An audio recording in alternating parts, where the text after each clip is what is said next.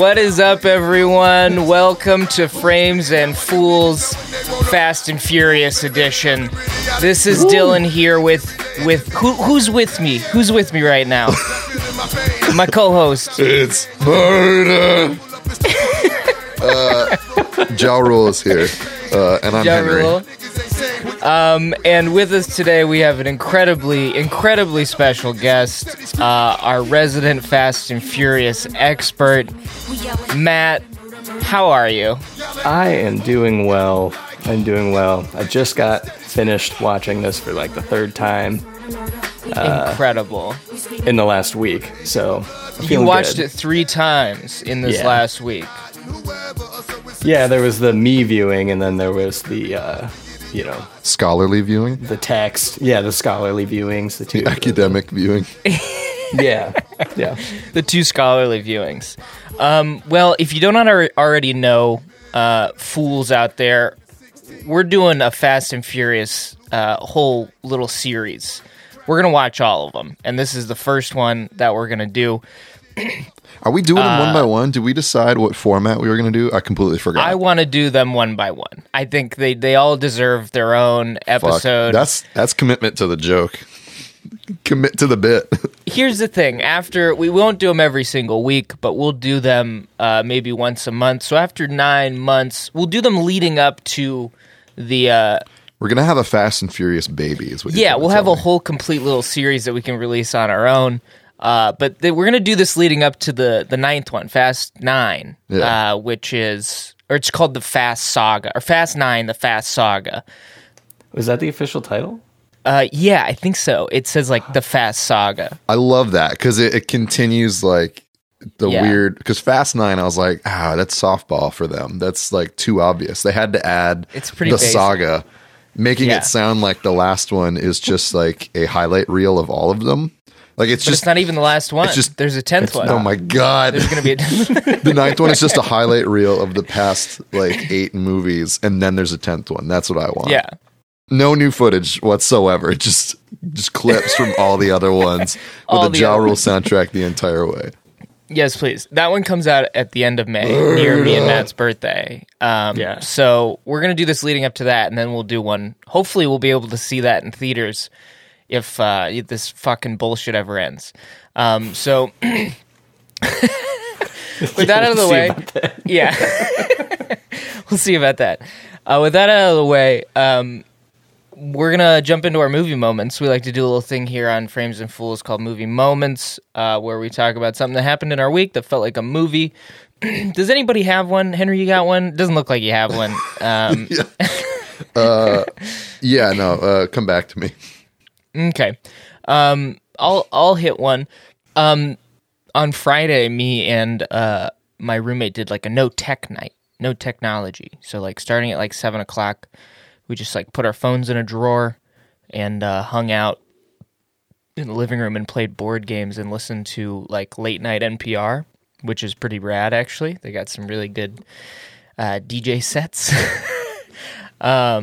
So you turned 50. Yeah, we tried to go back in time. And it was super rad. It was honestly the closest thing I've gotten to like going to a bar that I've gotten in a very long time, because we just sat around and drank and talked for like 3 or 4 hours. So if you're trying to replicate like a bar in your house, you're still in quarantine, put all your technology away, turn the radio on, and just hang out with whoever you live with. It's pretty fun. My parents. Yeah, exactly. That's my parents. Actually, now that I think about it, that's what my parents do too. They go in the backyard and drink wine and just fucking talk. So I guess that makes sense. Anyway, it's the circle of life. It's where we all end up. Some of us earlier than others, apparently. Yeah. Henry, do you have a movie moment? I do actually, because last week I swerved at the last moment and did I picked a better movie moment to rise to the occasion of Nathan's like grand great movie moment. Yeah, that was an incredible week. But I had one written down actually from a couple weeks ago. I was I was chilling there. I was dozing off. I was listening to something. Oh God, what was it? Actually, Matt, you go first. I got to figure this out real quick. Okay. You got one, Matt? Well, I recently adopted a dog. And So good. you know, she's pretty young, so she gets pretty excited, and it's been snowy here, so she's been like really excited about the snow. So every time we go on a walk, she's just like really high energy, and you know, we're trying to get her better on a leash, but she's just running around.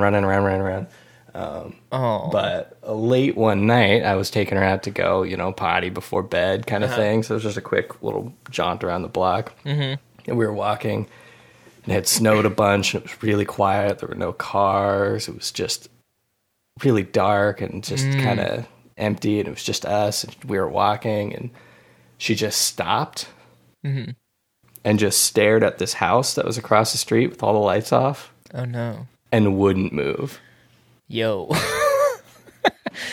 And she's normally, again, she's so high energy, she's bouncing around, she just stopped and was staring. Oh my God. Mark that. Like, barking a little bit. Just like, oh fuck. And I was like, all right, let's go back. And we start walking, and she just wouldn't move. She was just staring at it. Oh my God. And then when I finally got her to start walking, she wouldn't break eye contact with it. So she was walking, but watching it the whole way back to the house. It was super creepy. Holy shit. Nothing happened, but like it was very tense. And I was like, oh God, if this is how I die. Yeah. Mark that house cold. on a map. And be like, don't ever go into that house. Oh, I'm eyeing it. Every time I've passed it since, I'm just like eyeing it. And I'm like, What's going on in there? I don't know. Incredible. That's a good one, man. Thank you. Henry, you remember that song? Movie moment? Yeah. Yeah.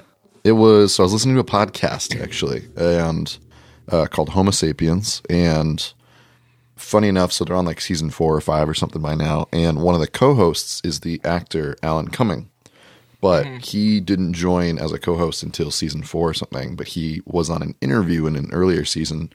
So he very famously starred in Cabaret, I think both on stage and in the movie.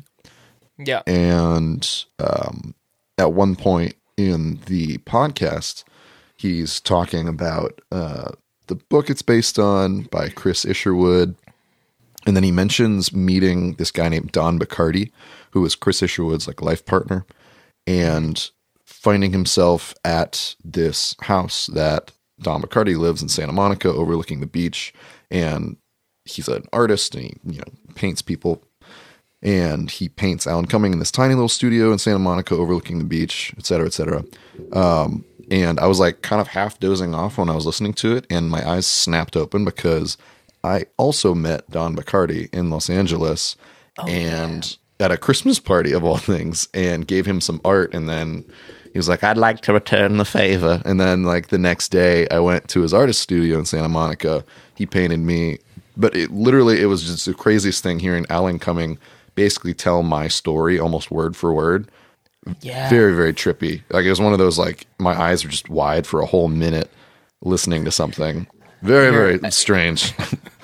Didn't you meet the famous architect Frank Gehry there as well, and just had no idea who he was? No, I did. I think someone told me at some point during the party. It was kind of my first brush with LA as a place where people are casually just names. Famous. Yeah, like, oh, here's Frank Gehry. I was shaking his hand. I'm like, cool. Like, you know, like just LA shit. I don't know. That's what happens. It's really weird. One of my buddies just told me a few years ago he met Michel Gondry and talked to him for like an hour. I had no idea who he was. Oh, no. And then finally asked him, like, what do you do? He's like, oh, I'm a filmmaker. And he was like, anything I've heard of? And he said, Eternal Sunshine of the Spotless Mind. And he was like, God. Oh, cool. Fuck. Rad. Very cool. Very cool. Cool. Cool. Speaking a few of years ago, though. So. Yeah. Speaking of famous people. Or speaking of LA shit is what I was going to say. Sorry, and LA shit. Yeah. Segue us, Henry. Do the segue. Yeah, so speaking of LA shit, we're going to go to a modern LA classic. This is actually, like, I mean, this is what, 20 years old at this point? Yeah. Holy shit. Yeah. Vin Diesel looks so young and like he's so soft and shiny. But he's perfect. His body is perfect in this because now he's this hulking thumb man, and in this he's like, you know, he's turned into a thumb from the Spy Kids. But yeah, everyone's like reasonably buff in this. I think every time I watch a movie before the MCU, and everyone got like absolutely shredded with like the glue on dehydrated pecs. Like there was a time when people just looked normal when they were muscular. Anyway, Fast and the Furious. We watched the Fast and the Furious, the first one. Yes, we did. Matt, Yes. when was the first time? I want to know your first experience with the Fast and Furious franchise, and what it was like, and then when you saw this movie for the first time, because. It definitely would have been when I was like in middle school seeing Tokyo Drift. Mm-hmm. Because like that just would have been like the big one. Yeah. And that was the one that I think my cousins had it on DVD. Incredible. So it was always on. Like we had a basement where we'd play pool and hang out and stuff. And like that movie was on with like a rotation of a couple other like just similarly vibed films. Beautiful. Riddick and shit like that. And you just the Vin Diesel collection. Vin Diesel, yeah, all that stuff. Like the DVD. And Tokyo Drift was the one that they were like super into, so it was always on. Incredible. And I have a very soft spot for that movie. And then I never really like sat down and watched any of them until the 7th one came out. Same. I think we saw them at the same time. Did we watch 7 in the same theater? I think you actually told me to see 7. Okay. You came back from it. I was wilding, man. And yeah, I was like, really? Okay, I should check that out. And after I saw it, I was hooked. I was like, I got to know what's going on in this franchise. And every single one that I've watched it's wilder than the last one. You're falling deeper and deeper in love. Yeah, it is the most. I don't know if careless is the word for it, but there's just like. They hold nothing sacred in this franchise. Nothing that they've done before matters ever. Nothing. And especially with this first one, I'm jealous because someday I would like to make a movie that is so shamelessly cool and just wears its heart on its sleeve constantly. It's like, we're fucking cool, and I don't give a shit if you think this is dumb. Like, full steam ahead. All gas, no brakes. Yeah. We're going. It's 100% cool in the moment. Yeah. With zero concern for a legacy. It's like, I don't care if this is cool in a year. This is cool right now, and I like this. Let's do it. It's so bold. Yeah. It is. It's a bold movie. I think that's what feels so fresh about this one, and all of them, but this one specifically, is I often talk about them as like time capsules. We talk about things as time capsules of like an era. And this one really is like at the moment, 2001, coming out of the 90s, like into the new millennium, this hits the screens and is just completely... I think it was made relatively cheaply, and it was a huge success. Obviously spawning a second movie. But it was actually inspired by an article in a magazine about street racing in LA, and all the like Japanese, like souped up Japanese cars and stuff like that. Which have you read the article? No, have you read it? No, I haven't. I was looking at that, and I kind of want to read it. Is it Racer X by Ken Lee? Yeah, it's called Racer X. Yeah. I just feel like this article must have been insane to inspire this movie. Well, I feel like the article like talks about just street racing and the souped up like Civics and stuff. Yeah. I feel like that's the part of the thing, and just like drag racing and everything else, the undercover cop shit, probably like that's a totally different thing. Well, yeah, I just whenever I see this movie, I always want to know, is there actually royalty like this in the street racing scene? Is there a Dominic Toretto equivalent? I would in assume, real life. I would assume, right? Like this guy who shows up, and everyone that street races is like, "Oh shit! Oh my god! Oh my god! It's him!" Oh, I think so. I would assume that that's the way just any community kind of works, right? Like, there's somebody that's like, "Oh, he's hot shit." I don't know. Yeah. Maybe not to that extent, but yeah, I'm just wondering if it is to the level of like royalty that it kind of seems like in this movie, where everyone just gathers around Dom everywhere he goes. Everywhere. He's the hottest shit in town, man. He is the guy leading the charge at every party. Every party. Oh, my God. It's ridiculous. I'm getting ridiculously distracted by this article. It's really good. Actually, is it? Yeah. I'm having fun. I want to ask you, Henry. Yeah. because me and Matt, we love this Seasoned franchise, veterans, and yes. you have never seen one, or you've maybe only seen one. You're new to this whole phenomenon. No, I've correct? seen the first one. I've seen this before. I've seen Torque, which feels like it should be a part of this and isn't. Torque's wild. No, Torque is not a part of this. This is a different thing. I've seen Tokyo Drift, I think, and I might have seen Too Fast, Too Furious. I really wanted to watch this at one point, and I don't think they were really streaming anywhere, and I kind of gave up. But I know I've seen 2 or 3 of them. Yeah. I'm so excited to go on this journey with you. I am too. I hear you guys talk about how sort of like haphazard it can be, and just how the stakes just keep getting bigger and bigger, and like it's about to get juiced, man. Yeah, I'm looking forward to it. Just careening off into all sorts of genres. Yeah. What'd you think of this first one? It is ridiculous. It is insane. It's got like Speed Racer vibes at its best moments. Yeah. Which I big fan of. I think they took a lot of cues from this. The music in this is hilariously dated. Like everything about it is exactly what you said. It's so of its time in this unabashed way that, you know, is one of those gambles where it's like, this is going to seem old in 12 months, and it doesn't matter because when it comes out, it's going to be the most current hot thing ever. It's trendy. I think trendy is trendy. Is I guess so. And it's just so like it's bold. I appreciate that. I have written down that this movie is soaked in drugstore testosterone. Yeah. Like it is so macho, but in this way that I'm just like, was this ever tough? Was this ever like, damn, that guy's hard as hell? Or is it like, was it always like off the shelf? Ugh, you know? That's the charm of these movies for me, is the testosterone and the masculinity is so just one step over the top to where it almost feels like it's a joke, but you're not quite sure. Mm-hmm. You're just like, I think they know what they're doing. But the further we go on in the franchise, the more you realize, oh, they know exactly what they're doing here. Like, well, and so not to jump too far into the future, but I know at this point, The Rock, Statham, and Vin Diesel, right, have all got... Not even a thought.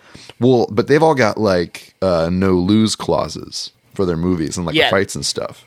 That's way... No, this is pure Fast and Furious. Okay. This is way before... This is... Yeah. Just checking. Because those are the kinds of things that sort of complicate it in my mind, approaching this as this juggernaut of a series, you know, because I'm taking into account the stuff I heard about the new ones. These ones are so old that they're like cult classics at this point. And it's odd because when I try to figure out how self-aware this is, I'm like, it seems like it, you know, they know exactly what it is. But then I hear something like the no lose clause in the contract. I'm like, but how do you have that kind of ego and also make fun of yourself? So I'm very excited to see like how that plays out, because right now I'm like, this is nuts, and they look like they're having so much fun, but I also hope that they're having a lot of fun and they don't think that this is like, but it is super cool. So I don't know.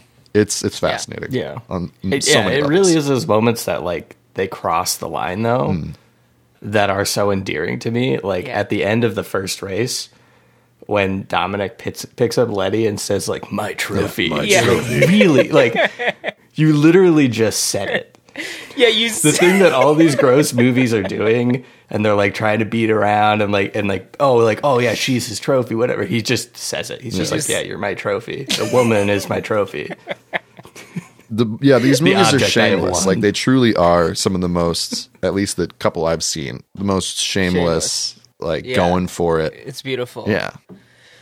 Speaking of the end of that scene, the first race scene when Dom's talking to Paul Walker, and Paul Walker has this like kind of insane look on his face. He's grinning the whole time. Yeah, he's walking around and everyone's like, "Bro, you just lost." And he's like, charm. "Yo, yeah, that was fucking. Yo, I am jacked." He's just like so jacked. He's like, "I nearly won though." And Vin's like, oh, and there's that line where Vin Diesel's like, Every racer worth his salt knows Love that it. winning is winning, whether it's by an inch or a mile. And part of me was like, And then I feel like a racer would be more like, oh man, I barely won that one. I got to really, and I man. started overthinking it, and then it was like, no, that's not. No, that's not the best point. part of that line reading for me is he says that, and everyone's like, yeah. And then Vin Diesel does this thing with his arms where he puts his arms out, and he's like, this is my world, basically. Like, is what he does with his arms. I'm like, yeah, this is fucking sick, dude. This is wild. Man. Yeah, that first race scene is really like... He just did it. This is so distracting. I've literally just been watching my screen Sorry. this whole time. For the listeners at home, we're talking over Zoom, and Henry has his TV in the background with the movie on. So we're just every now and then we may reference something. So our apologies dearly. Is that the best Sorry, or Matt, what were you worst idea saying? we've ever had? Sorry, Matt. Go. Yeah. The first like race scene really is like the moment that will hook you, or you're just completely not on board for the rest of the film. Like, Yeah. Honestly, up until then, it's a lot of the fight at the grocery store thing, which and is then, great. which is really fun. But the race is and bonkers. Like the way they shot it, and like Letty's boots. Letty's flame boots, dude. the huge Yeah. platforms, like all the The How do you platform drive in flame those? boots. Yeah. I love how she gets out of the car in that first scene. She gets out of the car, flame boots, and it like goes up to her face, and she just looks so like, if anybody talks to me, I'm gonna fucking punch them in the face. And it's hot. It's really hot here in LA. Like that's what I was imagining her thinking that whole time. Those introductions are really great too, and the song that they use when the Liam Hemsworth looking fucking guy starts like, and him and Paul Walker get in a fight. Oh yeah, Vince. Yeah, the song is so intense. I think kind of what I said about this goes 100 miles an hour all the time is from the moment the movie starts, it just slaps you in the face and like wrestles you into submission. It's like you're going to be on this ride. Like you can't back out now. It's like it's constant craziness. It's like a careless like ride operator at a theme park. They just like slam your restraints down and they're like, all right, good luck. Yeah. And just send you off. Yeah. They don't give you a talk or anything. They don't check it for They're you. just They like, just all right, you're in the seat. go. Kadoink, you're going. I honestly think watching this movie again, I had the craziest thought. I was like, I think in 10 years, this is going to get a Criterion release.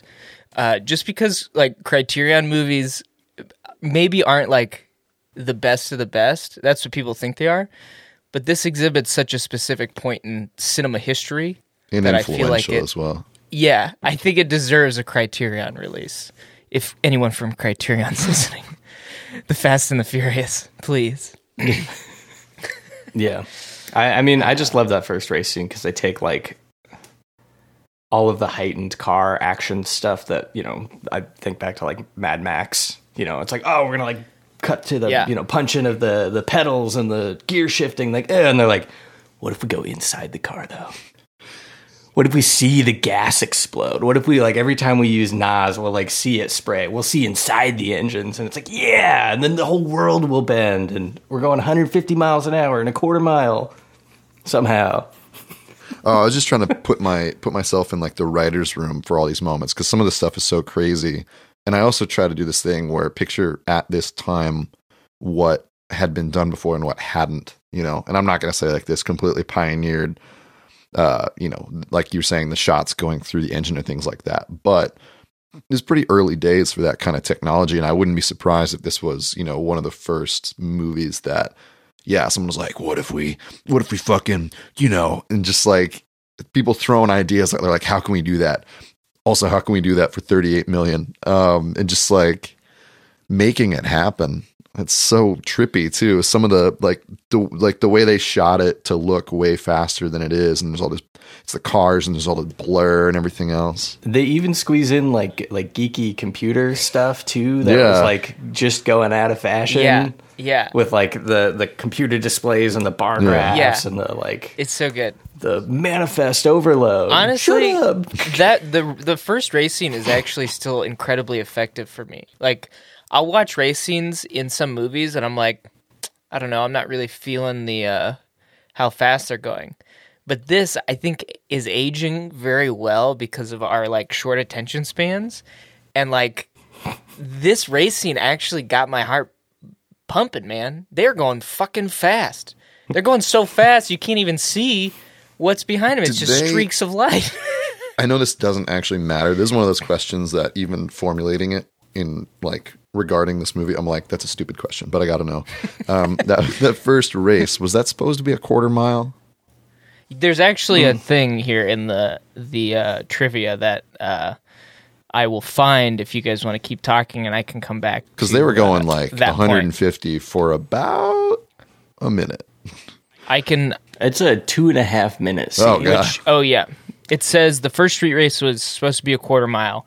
It's taken approximately 10 seconds is how long it should take, but it takes up almost 2 minutes of screen time because it shows like all the shit and the horse. I love it. Engine, yeah. Because the engine stuff felt like 2001: Space Odyssey too, which I loved. The first one, because like do, and then it comes out and there's all these like rainbow colors, and it like goes to white, and you're like, whoa, like it just washes over your face. You're getting high. Like the whole thing, it's like this drug trip where time slows down while also speeding up. It stretches this out because if you're Paul Walker, who by the end of this is like doing the 80-yard heavy breathing with the crazy eyes, because he's like, for me watching it, I was like, this is insane. Oh, it's a drug trip. Like this is literally this high that only lasts a quarter mile at a time, and like whether you win or lose, like that's why people keep doing it, and that's why they bet pink slips, because this shit is like addictive. It's gambling. Basically, it's like high octane gambling. Yeah, it's a lot. Yeah. And it's kind of the only way they can get away with like the story they told, which is a lot of nonsense. Complete nonsense. A lot of the reasons people are doing what they're doing doesn't make sense. No. If you actually sit down and think about it, but they just don't give you time to sit down and think about it. That's the key, man. Every moment is so explosive. It's just engaging. When everyone keeps saying how much they don't say I'm addicted to it, but they kind of do. Like Dom being like, I live my life a quarter mile at a time, and like doing that whole thing. He is justifying, and his attitude sort of is the attitude of everyone, where they're like, oh man, I can't picture life without these cars. Like this is what I do. Like they make it them. It's their whole thing. So when they do dumb shit, you're like, yeah, of course you do dumb shit. You're hopped up. You're like, you're doing the thing. You've got giant barrels of NOS pumping into your veins. Yeah. One of my favorite lines is actually when Paul Walker comes back from the fight with Liam Hemsworth. I don't know what that guy's actual name is, but I'm just gonna keep calling him Vince? that. Is his name Vince? Yeah, Vince. Yeah, Vince. He comes back from the fight with Vince. And his boss is like, dude, what the fuck? Like, why'd you fuck with Dom? Like, he's my guy. And then he rushes out after washing his hands, and he's like, I need the biggest things of NOS you got. I need this one. No, actually, I need the big barrels. No, actually, I need two. Yeah, he's like, give me the big ones. Actually, two of them. Like, he's so excited to just go kick ass. I wanted to ask about that. So, Harry, the guy who owns that auto shop, does he know that Brian Spillner is a cop? So I thought, because look, he's like, Dom's like, well, you're fired, and like calls the guy, and then the guy, was like, man, you're messing with my business, man. And I thought the next line was going to be, if I wasn't, giving you a good cover. Like I thought they were going to get into it, and I thought that's how they introduced it. I completely forgot that later he gets like fake arrested and taken to that. Yeah. Like. 35 minutes. Dude, incredible twist, by the way. Yeah, like bold move, not telling anyone that he's a cop, and then 35 minutes into the movie being like, he's undercover. He's been undercover the whole time. Yeah, it's pretty great. But does Harry know that he's a cop? Because they never talk. Brian just walks in and is like, give me that, and leaves. Okay, and essentially, and he's not doing the work. Like, what does he do? He has to, right? Because that's the thing. Like he gets this job to be, undercover. He's asking for very, very expensive shit that he is paying for somehow, probably, maybe. Like the guy's got to know, oh, this guy can buy whatever he wants, and I know exactly how much he's paid because he works for me. So, like, what? Yeah. I don't know. I mean, yeah, he must know. But those are the types of questions that I was told very young. in my directing career, if you move so fast that you don't give the audience any time to think, you can get away with anything. You can get away with any kind of told you logic. My father. in regards to directing comedy, if you're directing a comedy and you're moving so fast, don't give anyone time to think about the joke, because if they think about the joke, it's already lost. I think the same applies with these kind of action movies, where like if you just fucking go, then any sort of logic, it doesn't matter. There's no reason. I definitely prefer not knowing if Harry knows. Yeah. But it's fun think about to ask the question. Just be like, does he know? Because it kind of changes things if he knows. It does. Well, that's kind of the key to, you're kind of saying earlier, one of you guys, about just enjoying these movies. If you're down to watch this and kind of not know certain things for certain, or be willing to just keep running and not look down, that is kind of the key to enjoying these things. And I feel like, Dylan, you and I have, I don't know, been doing that for a long time, where it's like, I'd rather have fun with something than get bent out of shape about shit that doesn't fucking matter. And, you know, if something and they yeah. And they do it too. Like, it seems like an intentional thing where they're like, this isn't the point, so we're not going to try to explain anything. Mm-hmm. So if you just switch that brain off, you know, and just have fun. Like, there's moments in movies, for some reason the thing that's coming to mind is in one of the Avengers movies, they talk about time travel. And they do like a really like long job of like trying to explain it and like trying to like justify it all. And in my head, I was like, I wish I was watching a Fast and Furious movie, because they'd spend like 2 seconds on this thing. They'd be like, this car can make us go back in time. And I'd be like, okay.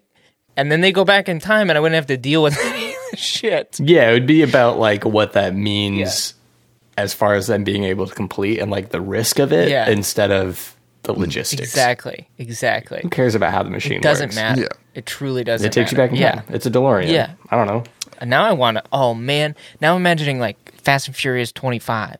And like they go back in time, but they go back in time to the first one and they superimpose people into the shots. The first one. The Fast and the Furious, yeah. I have a big question for everyone. Yeah. Uh-huh. Is this the spiritual sequel to Point Break? It was the inspirations that I've read of this movie include Point Break. They also include Rebel Without a Cause, Duel, Road Warrior, and the Need for Speed and Grand Theft Auto games. So Point Break definitely had some influence. Because I feel like if given enough time, I could like write a short synopsis with vague enough wording that I could be like, what movie is this? Half people would say Point Break and half the people would say Fast and the Furious.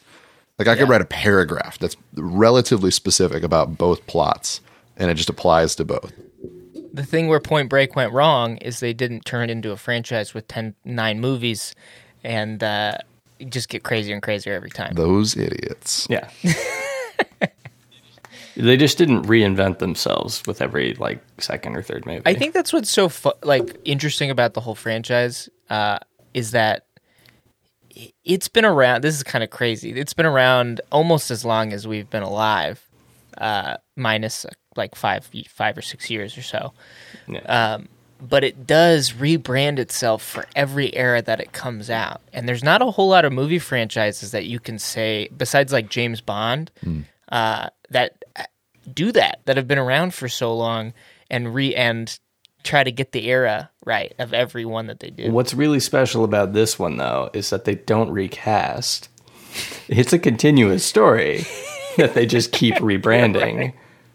Well, I'm like James Bond, every time they want to do a new Bond, they just hire a new Bond. Like true. They get a new I'm actor. curious to see if what you were saying about, you know, this sort of that ethos of like, we are in this specific moment in 2001. This is exactly what we're doing. We don't care if it ages. However, I'm curious to see if that applies to the other ones. Like if I can be like, wow, this is the most 2007 movie I've ever seen. Wow, this is the most. Oh, just wait until you see 4. Spoiler. You're going to be like, my God.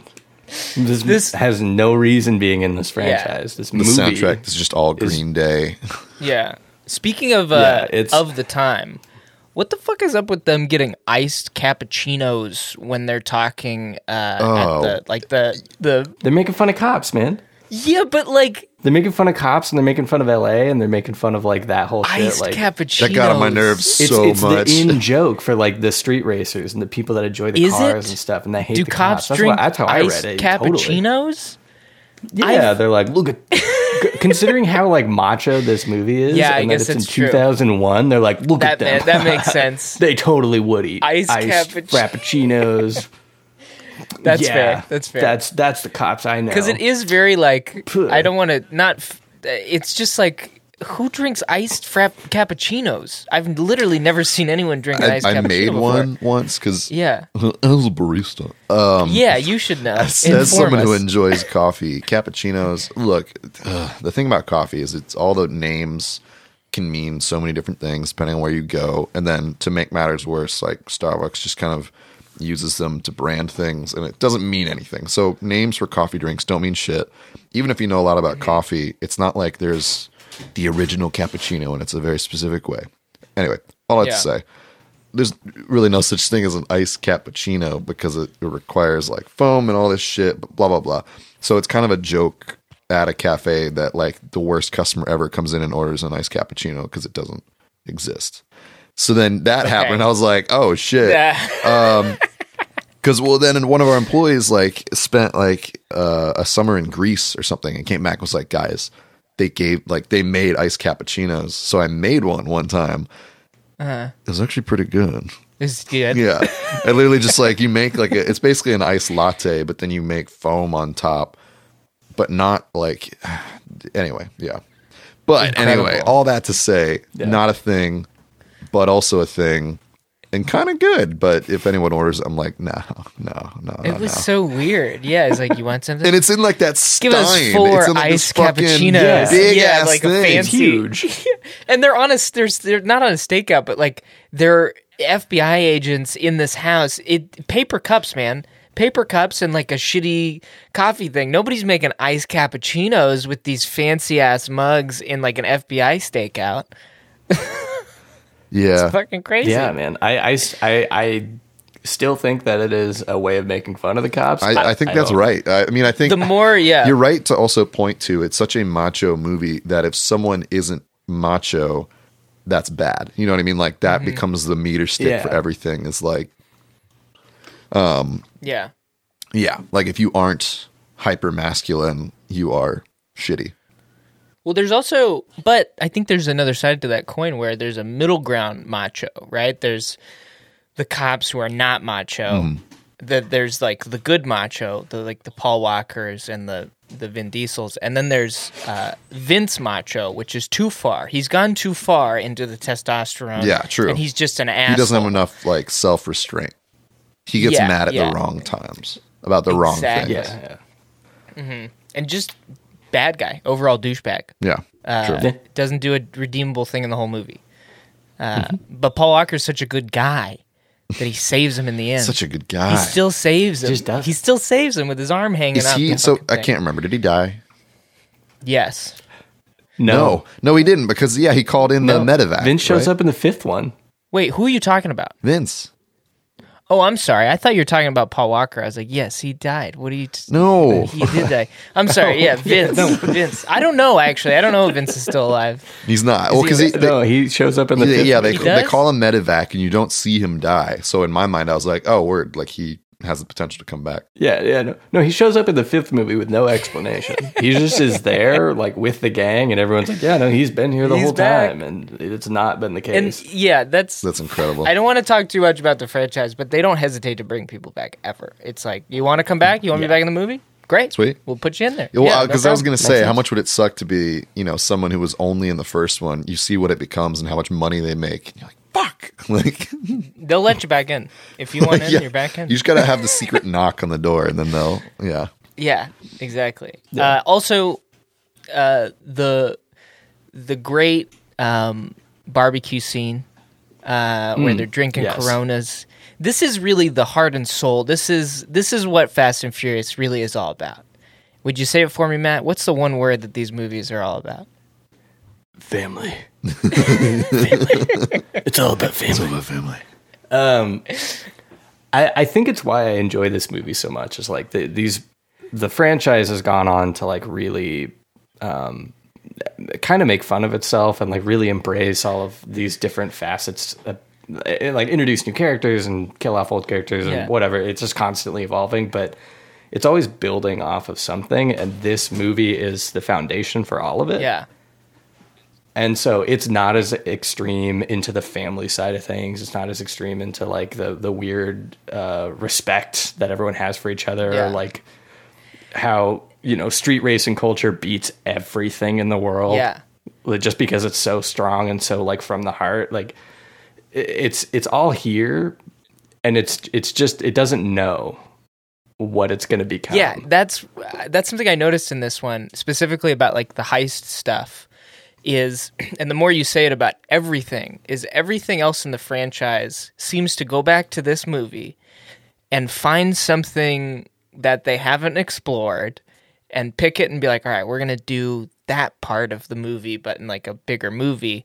And when people like complain about like, oh, the new ones are just all about heists or whatever, if you watch this, it's baked into the DNA of Fast and Furious. The heist movies, the cops, like it's all in there. The opening sequence of this is a crazy stunt sequence that is a heist on that semi truck. Yeah, and that is an insane sequence. Yeah, the stakes have really definitely grown. I think. Yeah, of course. It's very funny they that save like the world or something. Yeah, like the object of this heist is. Correct me if I'm wrong, but VHS players and DVD players. Yeah, a bunch of Panasonics. Yeah, a bunch of Panasonics. Electronics. And yeah, by the end, they're like saving the world, right? They're, you know, stopping, basically. I'm going to assume like terrorists or like, I don't know, armies? Like, honestly, I'm going to be honest with you. I don't remember. I honestly have no idea. Great. Perfect. A lot of them are just like revenge movies. Mm-hmm. Like 7 is just a revenge movie. But there is a heist built into it somewhere, but it's like... Yeah. Sweet. I mean, and that scans too. Like revenge movies are in the same vein as this, where, you know, if you give someone a very simple motivation, they can do almost anything, and you can just refer back to that simple motivation. Like as long as you like, you know, start it off the right way. Like fucking John Wick, right? Yeah. They killed his dog and, you know, they fucked up. So like anything he does, as long as it's within certain rules, works for that. And with, I can very much picture that where it's like, they hurt so-and-so, so we're going to hurt them back with our cars. Incredible. Which is kind of great. I love that. Yeah. Speaking of Coronas, another facet of these whole movies is just shameless product placement as well. My favorite one in this one is actually the Fat Burger advertisement that guy says. He's like, "You better start going to Fat Burger. You can get a double cheeseburger for $2.50." I know. I was like, and then he calls him the F word. It's such an elaborate like insult, or he's like, "Hey man," you're just like, and it works though because you're like, "Oh, I can get a cheeseburger for $2.50." Yeah, it's all right. It's incredibly, it's incredibly compelling for an insult.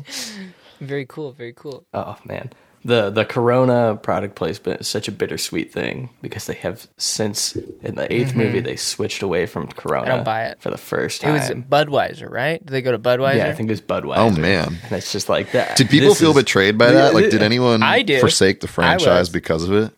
I certainly yes.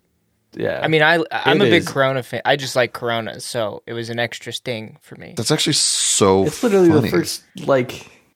He's just like, you can have any beer you want as long as it's that's Corona. so foundational. And then in the 8th movie, he's just like, is there no loyalty? You know what I mean? Which that line is a reference to something that Henry Ford said about the Model T. Oh yeah, you can have it in whatever color you want as long as it's black. As long as it's that was a reference to. But for an anti-Semitic fascist, very very clever.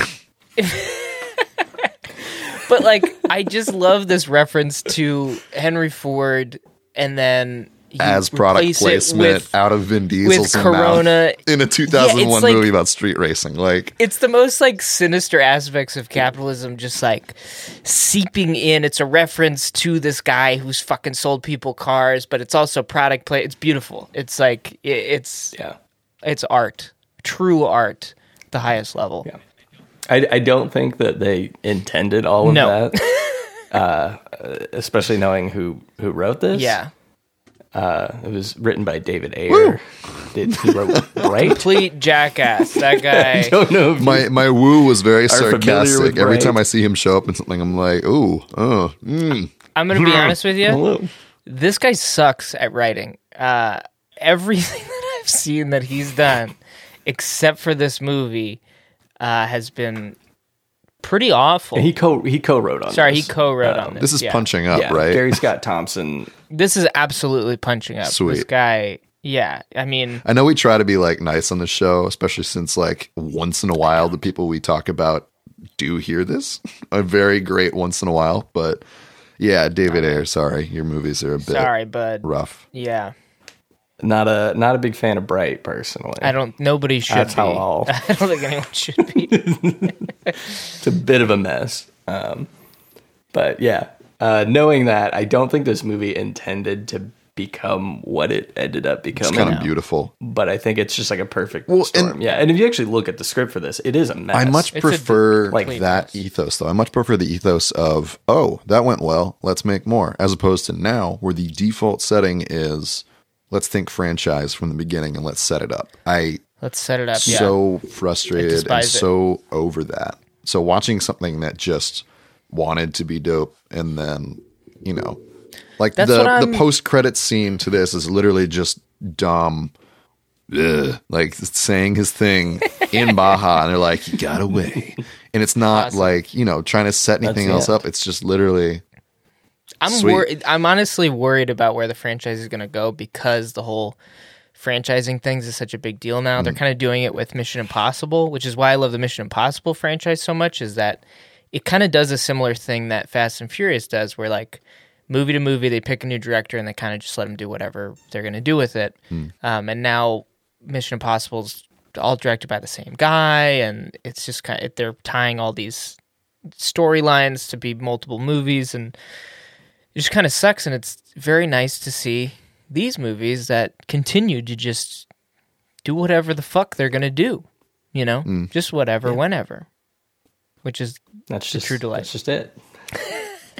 It's a every movie is a self-contained thing, and if you think about what the next movie does, you think, well, this doesn't really make any makes sense. no but, sense at all. Why are we doing any of this? Like, the next movie has proven that none of this is actually a problem. Yeah, at all. I do want to point out that the director of this, Rob Cohen, he also made Triple X, which isn't near as good as this one. And he also directed Hurricane Heist. I don't know if anybody saw Hurricane Heist from 2018, but it seemed like he was kind of trying to cash in on that Fast and Furious vibe in like a off-brand Fast and Furious kind of situation. Oh, it's 100% what that movie was. Hurricane Heist is about thieves who try to do this massive heist as a Category 5 hurricane approaches. They try to... Category 5 hurricane is their cover. Yeah. Because there's a hurricane coming through, it's not going to be defended, so Yeah. that gives them their opportunity to do their They're also heist. trying to rob the U.S. Treasury. That's their target. Yeah. So, more power to him. incredible. More power to him. More power to him. It seems like he's getting back into the racing world as well.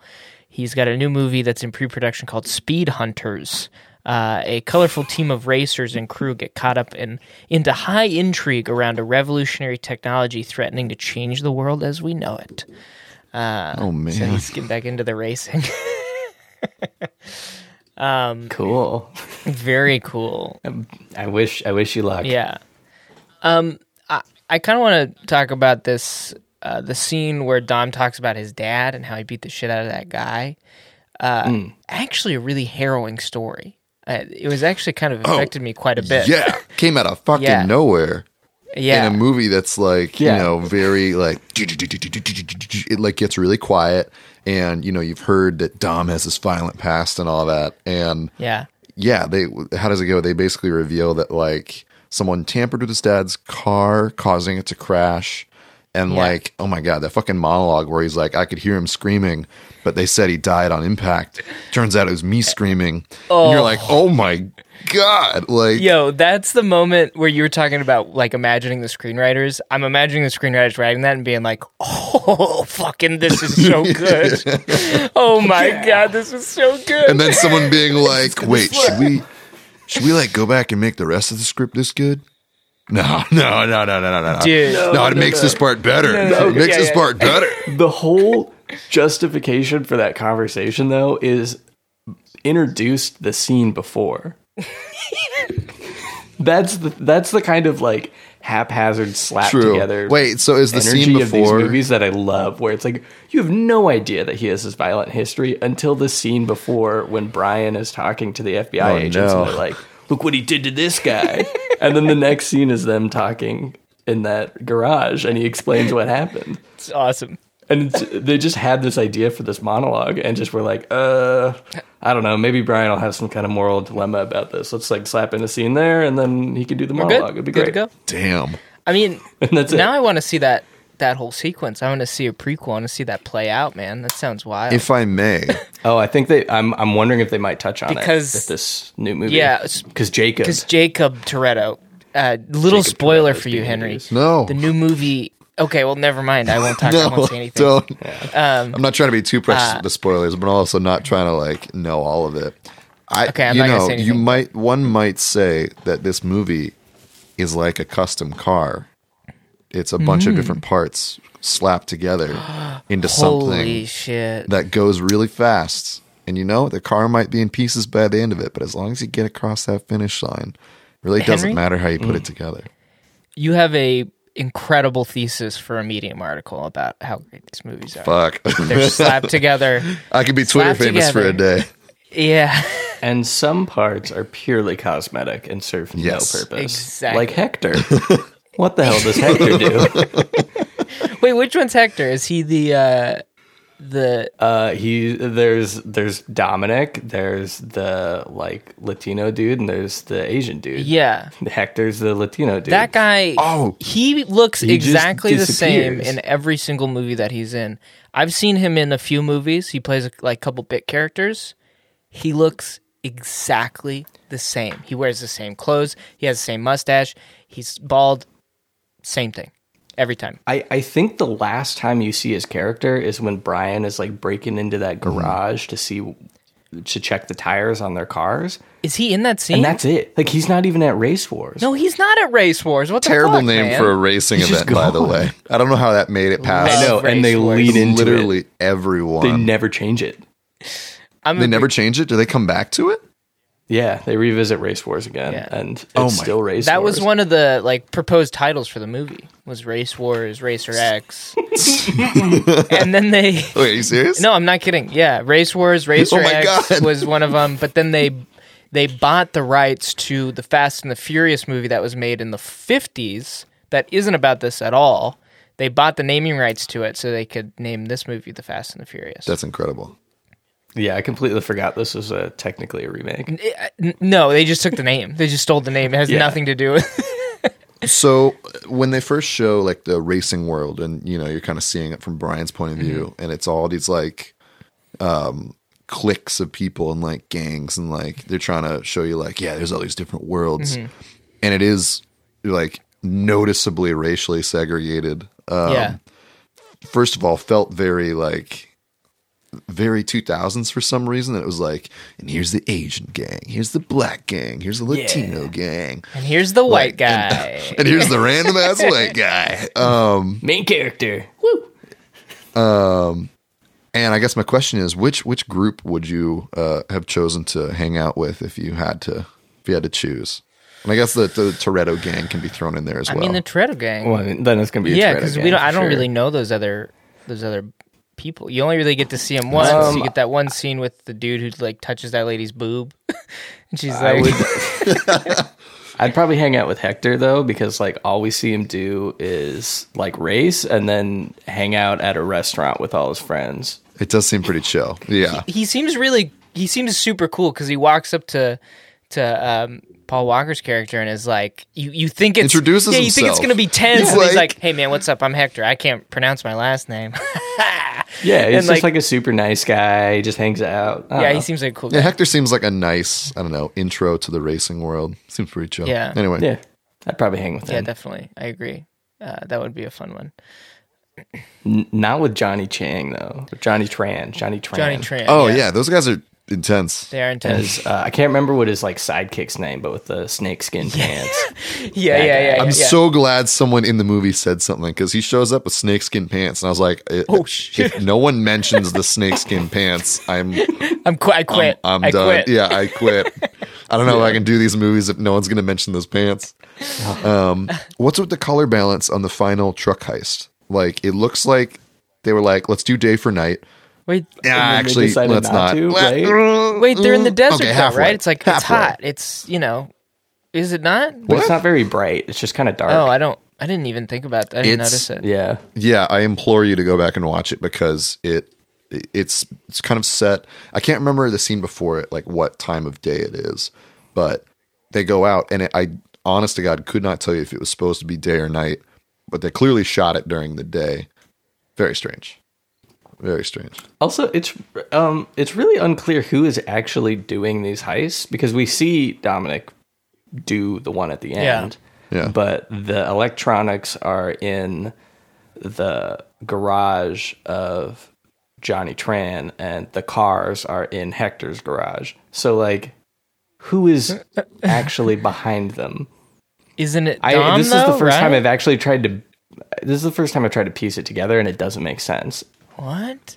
I don't know. I just assumed it would be Dom, but like, yeah, because that's what they tell us, right? No idea. I have no idea. That's what they tell us after, mind you. One of the most frustrating parts about this movie, the FBI guy is like, "We're doing the fucking raid," and Paul Walker's like, "No, dude, like we don't have enough evidence." He's like, "Fuck you, man, we're doing the raid," and then it doesn't work out, and then he comes back, he's like, "You fucked up," and he's like, "No, dude, you're the one who told me to do it," and he's like, "I'm gonna blame you because I can blame whoever I want."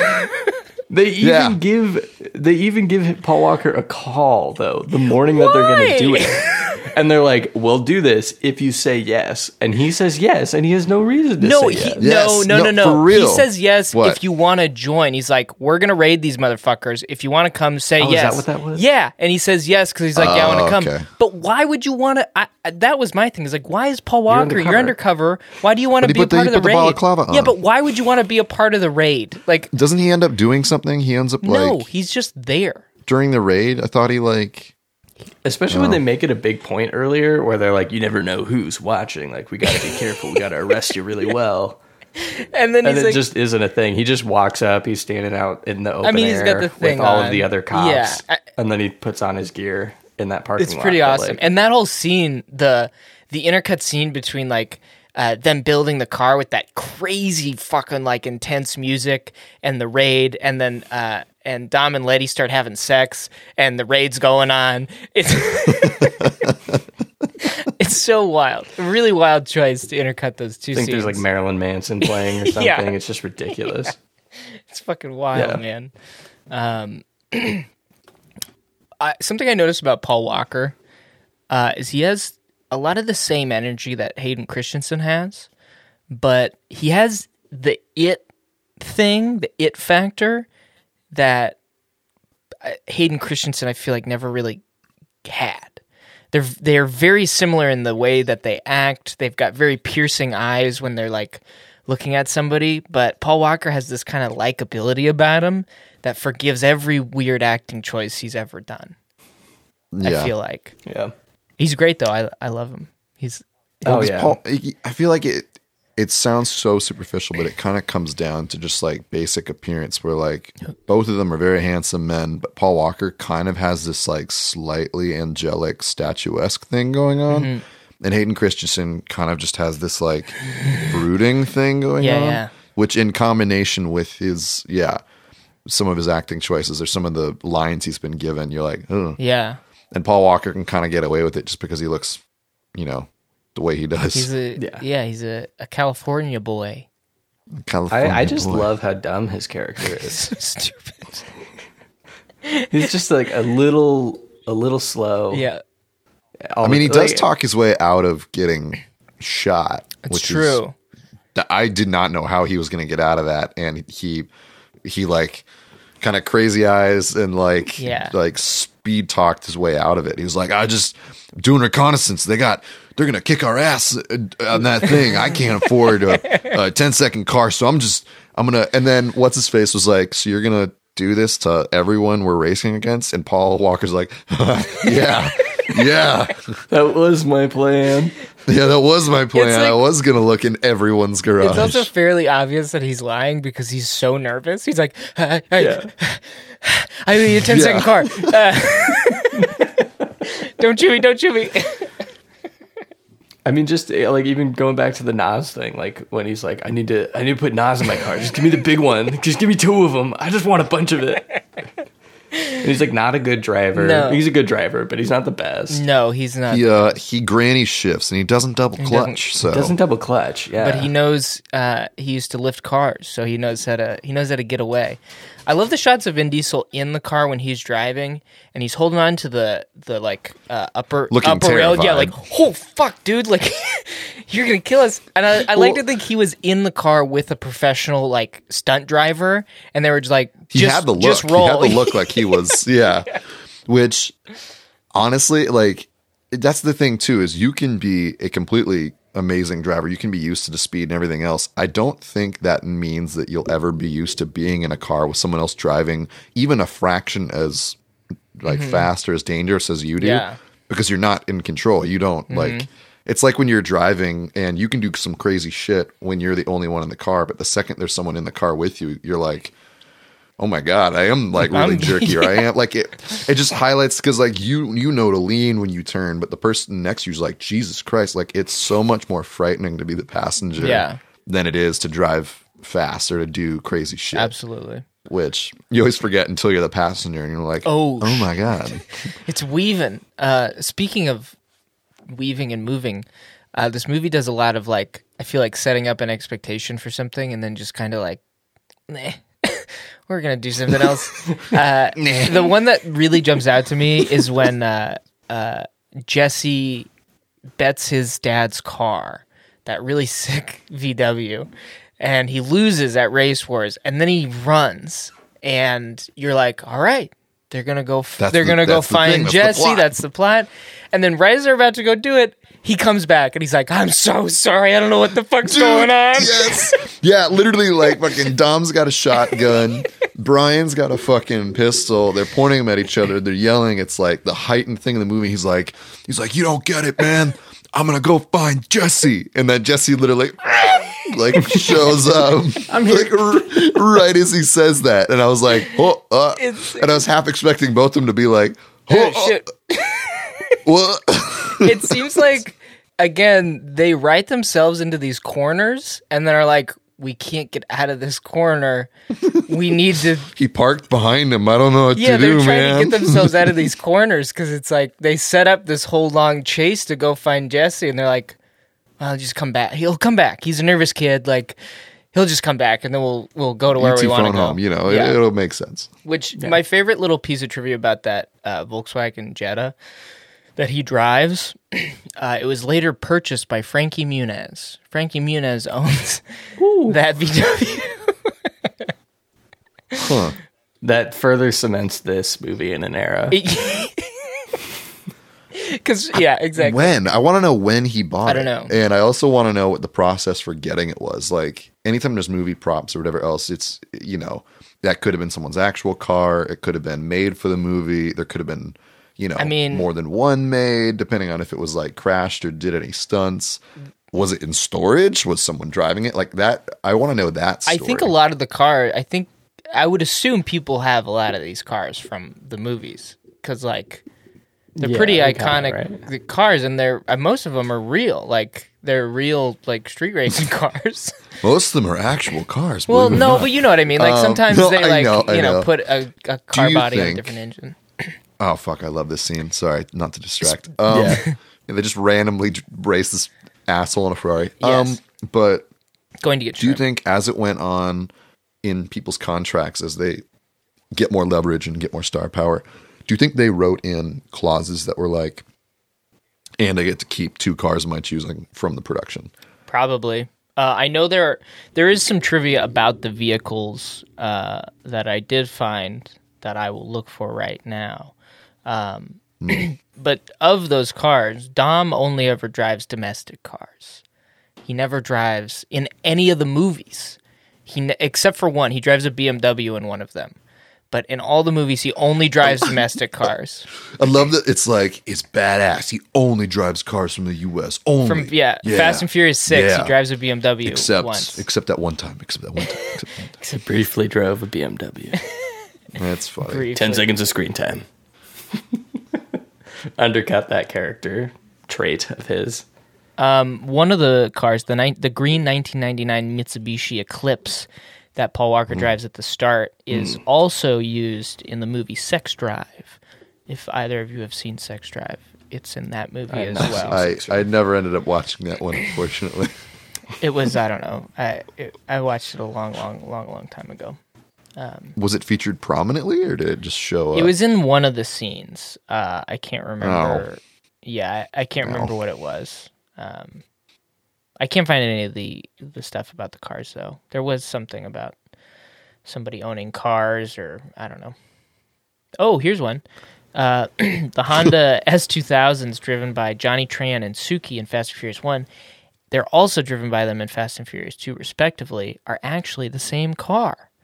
And the S2000 was rented from a real-life owner who also had a cameo in the movie, driving a white Honda Civic. So a lot of them are real, like, street cars.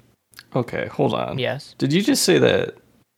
I gotta look something up. Is Johnny Tran in the second movie? Apparently, it says he died. Wait, no. He died. I'm sorry. No. Just the car. Suki is in the second one, and she drives the same car. Do you remember Suki in the second one? Okay, that makes sense. Yeah. That makes a little bit more Sorry. sense. I was like, wait a minute. Sorry. It's the same car, though. She drives the same car that Johnny Tran had in this one, which is, I guess, kind of cool. Dope. Yeah. Dope. Cool. I was really upset by that. I was like, they did a whole close-up shot, eyes open, checks his pulse. Oh, God, that guy's He's dead. You know what? That's the craziest bit about it, is that you don't put it past them. Whenever anyone dies in this franchise, they're not dead. Like, you will not put it past them to bring them back somehow or in some elaborate way, as you will find out a little bit later, Henry. Yes. Speaking of Point Break, the Fast and Furious, this movie also takes some inspiration. They share the same locations when the FBI agent goes undercover to infiltrate bank robbers. But I think that beach scene with the when they're eating shrimp, and Paul Walker's like really having a hard time eating shrimp. He's like going to town on the shrimp, man. He's like really nervous. Delightful. That location was also used in Point Break. Oh, really? Yeah. I didn't know that. I could talk about this movie forever, so unless you guys have anything else to say, let's move on to our favorite frames of the movie. I guess only thing with a movie this macho, obviously there's kind of the obvious, like, portrayal of women. Oh yeah, it's tricky. Yeah. And I know as it goes on, like Michelle Rodriguez especially has pushed for more like female, not like directors, but what is it? Writers. I think she like was gonna walk if they didn't add more female writers to the production. And sort of just in the general, like it sounds like from what I've heard in later ones, it's a bit better about that. This movie is definitely from 2001. Yeah. In that definitely. sense. Yeah. Its high moments are what I love about this movie. Yeah. There are many lows. Yes. With the portrayal of yeah. pretty much anybody that's not Paul Walker. It's just like It's not very good. everything's a little insensitive Yeah. and a little like at least a little bit off. Yeah. Yeah. Which the craziest bit about it though is that in the later ones, some of the female characters do get better and they're a little bit more formed. But the thing that never leaves is it's in every one of them is like the street race. They're at the street race and there's this low angle shot and there's like a bunch of women and like bikinis or something. It's in every single one, which is kind of what racing and I think that culture part of that is. Yes, I was going to say, I think part of that is like, that's just kind of what the culture can be like. Yeah. Like I know, even I know the motorcycling world a lot more than I know the car world. Yeah. And part of it's just kind of like that. It's just the demographic is kind of weird. stuck in this place where that's just, that's normal. And like, umbrella girls at motorcycle races and, models to like show off different things. And it's just car culture. That's Yeah, I think it's exaggerated in this, but that is actually kind of accurate to the culture, which you can honestly, it's not pick at. It's not as bad as I thought it would have been, and there's much more bigger offenders of it in other movies from this era, which is surprising to me. Well, and in a Even way, within this franchise, I think. Yeah. There are other entries. Specifically, that are a lot the worse third about one. I hate to say this. The third one is really fucked up. Yeah. Yeah, well, and someone had a good point. I think I was listening to, before we decided to watch this, I was listening to the Bechdel cast, and they did an episode on this. Podcast specifically focuses on like representation of women in film, yada yada. And they were talking about how, even though it is this macho culture and women are literally lifted up and my trophy and that kind of thing, like for all that, people are still, like the women are still for the most part, like active in these things, if not in the best way. Like the lady that walks up to Ja Rule and like puts his hand on her boob and is like, this is yours. Like, this is what you get if you win. Like she's the one doing that. And she's the one who's like, fuck you, you didn't win. Like the people who are participating, at least the way it's portrayed, everyone's participating actively to some extent. Yeah. You know what I mean? And Letty is like a kick-ass, she's a fucking badass. Exactly. They so yeah, like that. she's shown to be capable, even if her character isn't particularly, deeply written or whatever else. But within the context, like, there is a lot worse out there, even though like a lot of times they're kind of relegated to eye candy. For the most part. They do have some agency. Even Mia is like actively pursuing Paul Walker and is a great driver. There's that one scene when she's not literally making sandwiches. or literally washing dishes or, you know. Yes. Yeah. There are. Yes. Yeah. Mia has a few problems. Her character. What they gave. Yeah. But all in all, for such a macho movie, I think taken in context, I think there's a lot worse offenders out there, which is kind of surprising. Yeah. Yeah, I would agree with that. Yeah, I mean, you look at a James Bond movie. Yeah, for literally real. any of them. Yeah, for real. Rad. Yeah.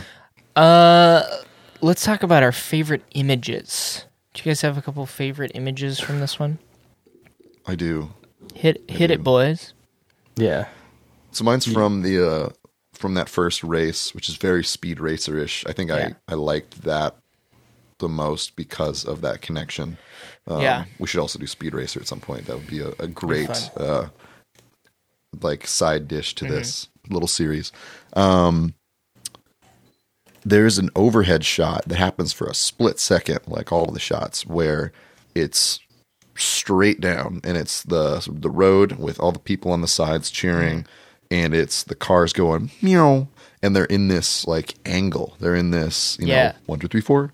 And then they're going along, and it just is so cool, and it's very Speed Racer-ish. Hell yeah. That's sick. Yeah. It's a good beautiful. One. Matt? I got to go with the family barbecue. Incredible. I got to go with the family barbecue. That's a good one. It's just, it has become such a meme within the franchise itself, and just to watch it and have it be so pure of heart, it's just like, hey, you know what? This would be a nice breath to have in the movie right here. Absolutely. Let's just like actually just sit down for a second and enjoy the characters. Yeah, it's really nice. And it's kind of surprising they did it and it made the cut. Yeah, hell yeah. But I really enjoy it. I'm like, yeah. Rad. There was And you see like downtown LA in the background and stuff, and it's just picturesque. like it's cool. Picturesque. There was two ones that I had to choose from. One was one that Matt reminded me of that when I watched it again, I was like sick. And it's when Paul Walker, in the last chase, he's chasing those motorcycles, the Johnny Tran gang. He's chasing those guys, and he does this handbrake turn, and then immediately pulls out his pistol and goes poof, poof, poof, and shoots at him out the window. That shot was awesome. But the one I'm going to pick actually, that was pretty cool. It's pretty cool. Is the establishing shot of Toretto's in Echo Park. Only because I recently... That was Echo Park, yeah? Dude, Okay, because I don't know LA that well, and I was like, this looks so fucking familiar. Because that's like Silver Lake, Echo Park area is like the only area I know anything about. Sorry. No. It's, yes, that the reason that I recognized it was our friend Nate, he lives in Echo Park, and I helped him kind of move his stuff when he moved in. This was like almost a year ago now. And you guys grabbed lunch at Toretto's? He's right on Sunset Boulevard, and when I left... I turned right on Sunset, and then I turned right on the street to get to the freeway. And literally, right to my left is this market called Bob's Market. And I was like, oh, that's cool. And it's in this little triangle. And then I watched this, and I was like, oh, shit. Nate lives right next to Toretto's. Like, that's the spot. That's amazing. Yeah, it's incredible. And once we get Nate on the show, because Nate enjoys these movies as well, he's got a great movie moment that's essentially Fast and Furious that happened right outside of his house. Leave you in suspense there. Ooh. Okay, so this is actually going to be my favorite part of this whole series. We get to pick a fool, somebody who embodies the spirit of the movie. And because these movies are such ensemble pieces, every one we do is going to be different, or it might be the same. So I'm curious, who's your favorite character in this one? Why are they your favorite character? And why should we make them the fool? Damn. I mean, it feels like Paul Walker's movie. You know? Yeah. He's the twist. He's the one kind of stirring things up, driving everything. Yeah. I love Dom in this, though. But the best part about it is we'll get to pick Dom later because he's got his own movies. Yeah, right? Like, yeah. I feel like, because I was going to ask you guys, you've seen the other ones, so you have a sense of, the spread, and you have a sense of like, oh, this one's definitely Michelle Rodriguez's. This one's definitely, okay, The Rock shows up at some point, right? Fuck yeah, he does. Oh, yes, he does. Okay. Yeah, so like, everyone. Wait, fucking Jason Statham shows up, He's right? in them. Yeah, Jason Statham. Helen Mirren is in these fucking movies. Okay, that's the only thing. I haven't seen these, but I remember hearing about her expressing interest, being like, "Oh yes, I'd love to be in those movies," and then like showing actually like making her way into them. Yeah, incredible. It's beautiful. Yeah. I like that these are just a romp. It's just well known that like, oh yeah, I'd love to be in them. They're a romp. Yeah. Matt, what do you? Dame Helen Mirren. What do you think, Matt? Who's the character? Yeah, for me, Paul Walker is like the obvious choice. Mm-hmm. Like, there's a trivia on IMDb about this, but they were considering a number of people for his role. Like a bunch of weird ones. Eminem was considered. I think Mark Wahlberg, Christian Bale. Yeah, Christian Bale, and and you think of any of them in that role, and the whole movie would fall apart. Completely different. Yeah. Mm-hmm. And I really think he carries it. But if you're talking about just embodying like the positive things that I really like about it, and just to throw a curveball, maybe Hector, because he is just a nice guy who just races. He just shows up and races, and he's just like, "Hey, man, how's it going?" It's true. Let's have a good time. Hector's hella chill. I hope he never comes back in any other movies, right? I don't think so. He could. He probably is in the second one, for all I know. I can barely remember the second movie. Man. Okay, hold on. When you guys say second movie, are you talking Too Fast, Too Furious, or are you talking Tokyo Drift? That's the third Tokyo one. Drift is the third entry. That's the third one? Yeah. Yeah. So again, this like wasn't supposed to be a franchise. They just, you know, they did a second movie and it didn't do very well because honestly, it's not very good. Yeah. And so the third movie has like none of the original cast in it, save for like a little cameo from Don. Brief cameo at the end. They show up in Japan like, hey. What's up? Yeah. And the third movie kind of like saved it as a franchise because it like Tokyo Drift. I don't know, like Tokyo Drift because it like reignited interest in it because the second movie wasn't very good, and if they did another one that was like that, they'd fail. Probably just would have died there. Yeah. There wouldn't have been any point in continuing. Unfortunate. So, but and I know we'll get into this with that episode, but isn't Tokyo Drift like controversially the worst, or notably like it's seen as the worst one? Yes, it is by true fans apparently. Yeah. So people that don't care about this franchise typically have only seen and only like Tokyo Drift. That's incredible. Not my opinion personally. It's kind of a crowd pleaser, but the out of like the diehard fans, it's considered like the worst because it doesn't have any of the characters. It's really isolated. Yeah. It's weird. Wait, Dylan, what's not your opinion? We'll say this again when we watch the third one. I watched the third one expecting to like it a lot because it's Tokyo Drift. It's got neon lights in the poster. And I kind of expected to have that opinion that Matt was saying about like non-fans really liking that one. I didn't like it very much. I was not a huge fan, but I'm excited to watch it again because I haven't seen it in 2 or 3 years, so it may grow on me a little bit. I just think it's hilarious. I think it's so like misguided that it's funny. I don't think it's good fair. In the same way that I enjoy this one. Okay. I enjoy it in a totally different light. Right. Like the 35-year-old playing a 16-year-old. Wild. Okay. Ridiculous. Let's pump the brakes. Yeah, let's pump the brakes on that one. Cool. We're not going to go any farther down I think I'm going to agree with Henry here. I think this is Paul Walker's jam. He seems like, you know. He's the Johnny Utah of the Fast and Furious. He's the Johnny Utah. Who's Johnny Utah? Oh, sweet, sweet child. Who's Johnny Utah? Are you going to answer my question? Point Break, baby. Oh, fuck yeah. Keanu Sorry. Reeves. I haven't seen that movie in a very long time. Agent Johnny Utah. Sorry. I feel like you would have known better if I had referenced him by his full title. Thank you. Yes.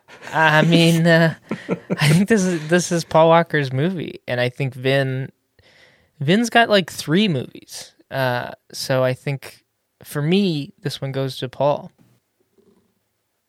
Yeah. And Hector's really great too.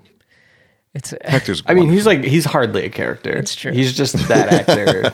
Well, okay. Hold on. I'm going to throw something in here. Hector doesn't show up ever again in any of the movies, but Paul Walker's got 7 that we can pick him one for.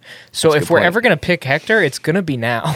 We will never get to pick Hector ever honestly, again. Looking forward though, I can't think of one of the films that I would pick Paul Walker. Really? As the heart and soul. What about the 7th one though? That's like the love letter to him. 7th. Yeah, that would be the one. Yeah, but like that also feels like a weird one because he's only in half of it, and the rest is like CGI his him. brother. Yeah, you're right. And so, I mean, like looking forward, knowing the other movies, I would have a hard time picking him for any of the other ones. Any of them. That's fair. Well, we don't have to. I feel like fine. We'll do Hector's honorable mention. Honorable mention. Yeah, honorable mention. You can draw him in the background, just being like, "Hey, man, it's nice to meet you. Welcome to the racing. Draw the meeting. Welcome to Race Wars. Welcome to Race Wars. What side are you on? What side are you on? We got T-shirts over there. Pick the one. Incredible. So this has been the first installment of our Fast and Furious series with our Fast and Furious expert. Furious and frames and fools and the fastest furious. The frames and the fools. Yeah, this one's called The Frames and the Fools. The next episode will be called 2 Frames, 2 Fools. And we'll pick 2 fools, actually. Wait, okay. I know. Okay, so normally, obviously, our titling like schema is to do the number of the episode and then like a kind of funny subtitle. Yeah, not Are we today. literally just gonna do the number and then the frames and the fools, 2 frames, 2 fools? Like, just I think we should do that. Yeah. I think we'll do Yes, the frames good. and the fools featuring Matt. That'll be like the series. We'll just keep doing it for on and on and on. Oh my god! Yeah. When, And we'll have The fourth one will be Frames and Fools, or fourth yeah, one, Frames and it will confuse everyone. and one of them the fate of the the fate of the fools. fools. Is it the Fast and the Furious or Fast and Furious? Incredible. And we're also gonna Fools 8. We're also gonna have some more guests on as well. Matt will be with us on the whole journey, but we also have a couple other Fast and Furious fanatics to bring on. fast Some heads. fast heads. I'll have a So lot wait, more to is- contribute as we get into the later ones, Same. and a lot of questions start to come They up do. about So how things am are I fitting understanding it right that Matt is going to be our constant companion, and we are going to bring Yes. on other weary travelers Yes, on this we journey? will bring other weary travelers Perfect. on travelers. Maybe some people who haven't seen them before. I don't know. Anyone who wants to come on is fully welcome. that is ideal. People who are new to the franchise, that's always a delight. Incredible, fantastic. Especially if you're jumping in the middle and you're like, what the hell is going on? If anybody's wondering how to experience these movies, I highly recommend watching them in random order. Just pick one and watch it. Don't watch them in sequential order, because part of the fun of these movies is trying to figure out what the fuck is going on in the whole timeline. Well, so how do you want me to do it then? Well, you're doing it with us, so we're doing them in order. You'll get the theatrical release. Here's the version. best Yeah. way to do it, Henry. Fuck you. We need to come up with like the best order for this, like how people The have that machete for, order? Star Wars. Oh yeah, fucking machete. I wonder. I mean, Total yeah. sidebar. Is there? I wonder if there's a new order to watch Star Wars now that there's Probably. or do they just get tacked on the end of Machete? Well, I feel like it doesn't count because those other 3 ones weren't made by George Lucas, so there is no mirroring of anyone's journeys. Yeah. It's just kind of because like they do kind of throw off the circular thing, and Yeah. like they also kind of sidestep the whole Anakin deal. you Anyway, could also watch them in chronological order. These ones, so that would go fast. Tokyo Drift would be the chronological order of these movies. Tokyo Drift, Fast and Furious 7. what? And then the first one, and then the rest of them go up from there, right? I'm Wait, no, because trying to. No, because I think it's 1, 2. 3. Yeah, I still haven't figured out where 4 slots in. I think 4 happens. I think it goes. I got to think about this a little bit. But really though, because like 7 takes place at the same time that the third one does. Tokyo Drift takes Yes. place. Yeah. So- yeah, those take place at the same time. Yeah. So technically, all the ones after it happen just right after Tokyo Drift. Well, Wait, no. Okay. So technically, it'd probably go 1 through 6, and then 3, and then 7, and then 8, 9, 10, 11. yeah, 4 takes place after 1 and 2. 5 takes place both before 3 and after 3. I'm gonna make a rule for this. No one's allowed to look up the actual Yeah. order, and we're gonna try it. We're gonna do gonna a little piece bit it of this together every every time. single episode. We're gonna be like, all right, I think I'm gonna this have like is. a board on my wall. With You're gonna be the just like, Yeah, exactly. the Charlie Day meme. It's like yeah, Pepe Sylvia. Incredible. Okay, so thanks everyone for watching. To play us out, we're just gonna have the last jam that is in the movie. It's a real good one. Here is Ja Rule for everyone. I hope you like it.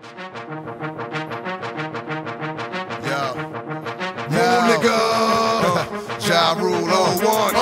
Yeah, it's our world. Please believe niggas ain't real. Please believe it's murder. Please believe INC niggas. What's fucking with me? Y'all, you well. This has been the Fools and the Frames episode 1. Join us next time for 2 Frames, 2 Fools, the Fast and Furious series with our great friend Matt. Baby, I've been really. Thank you for having me on. If you really Of course.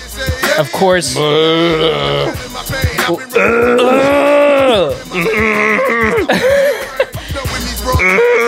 We'll see you fools next time. Niggas ain't saying what the fuck. fucking with. Y'all niggas wanna band, they wanna ride.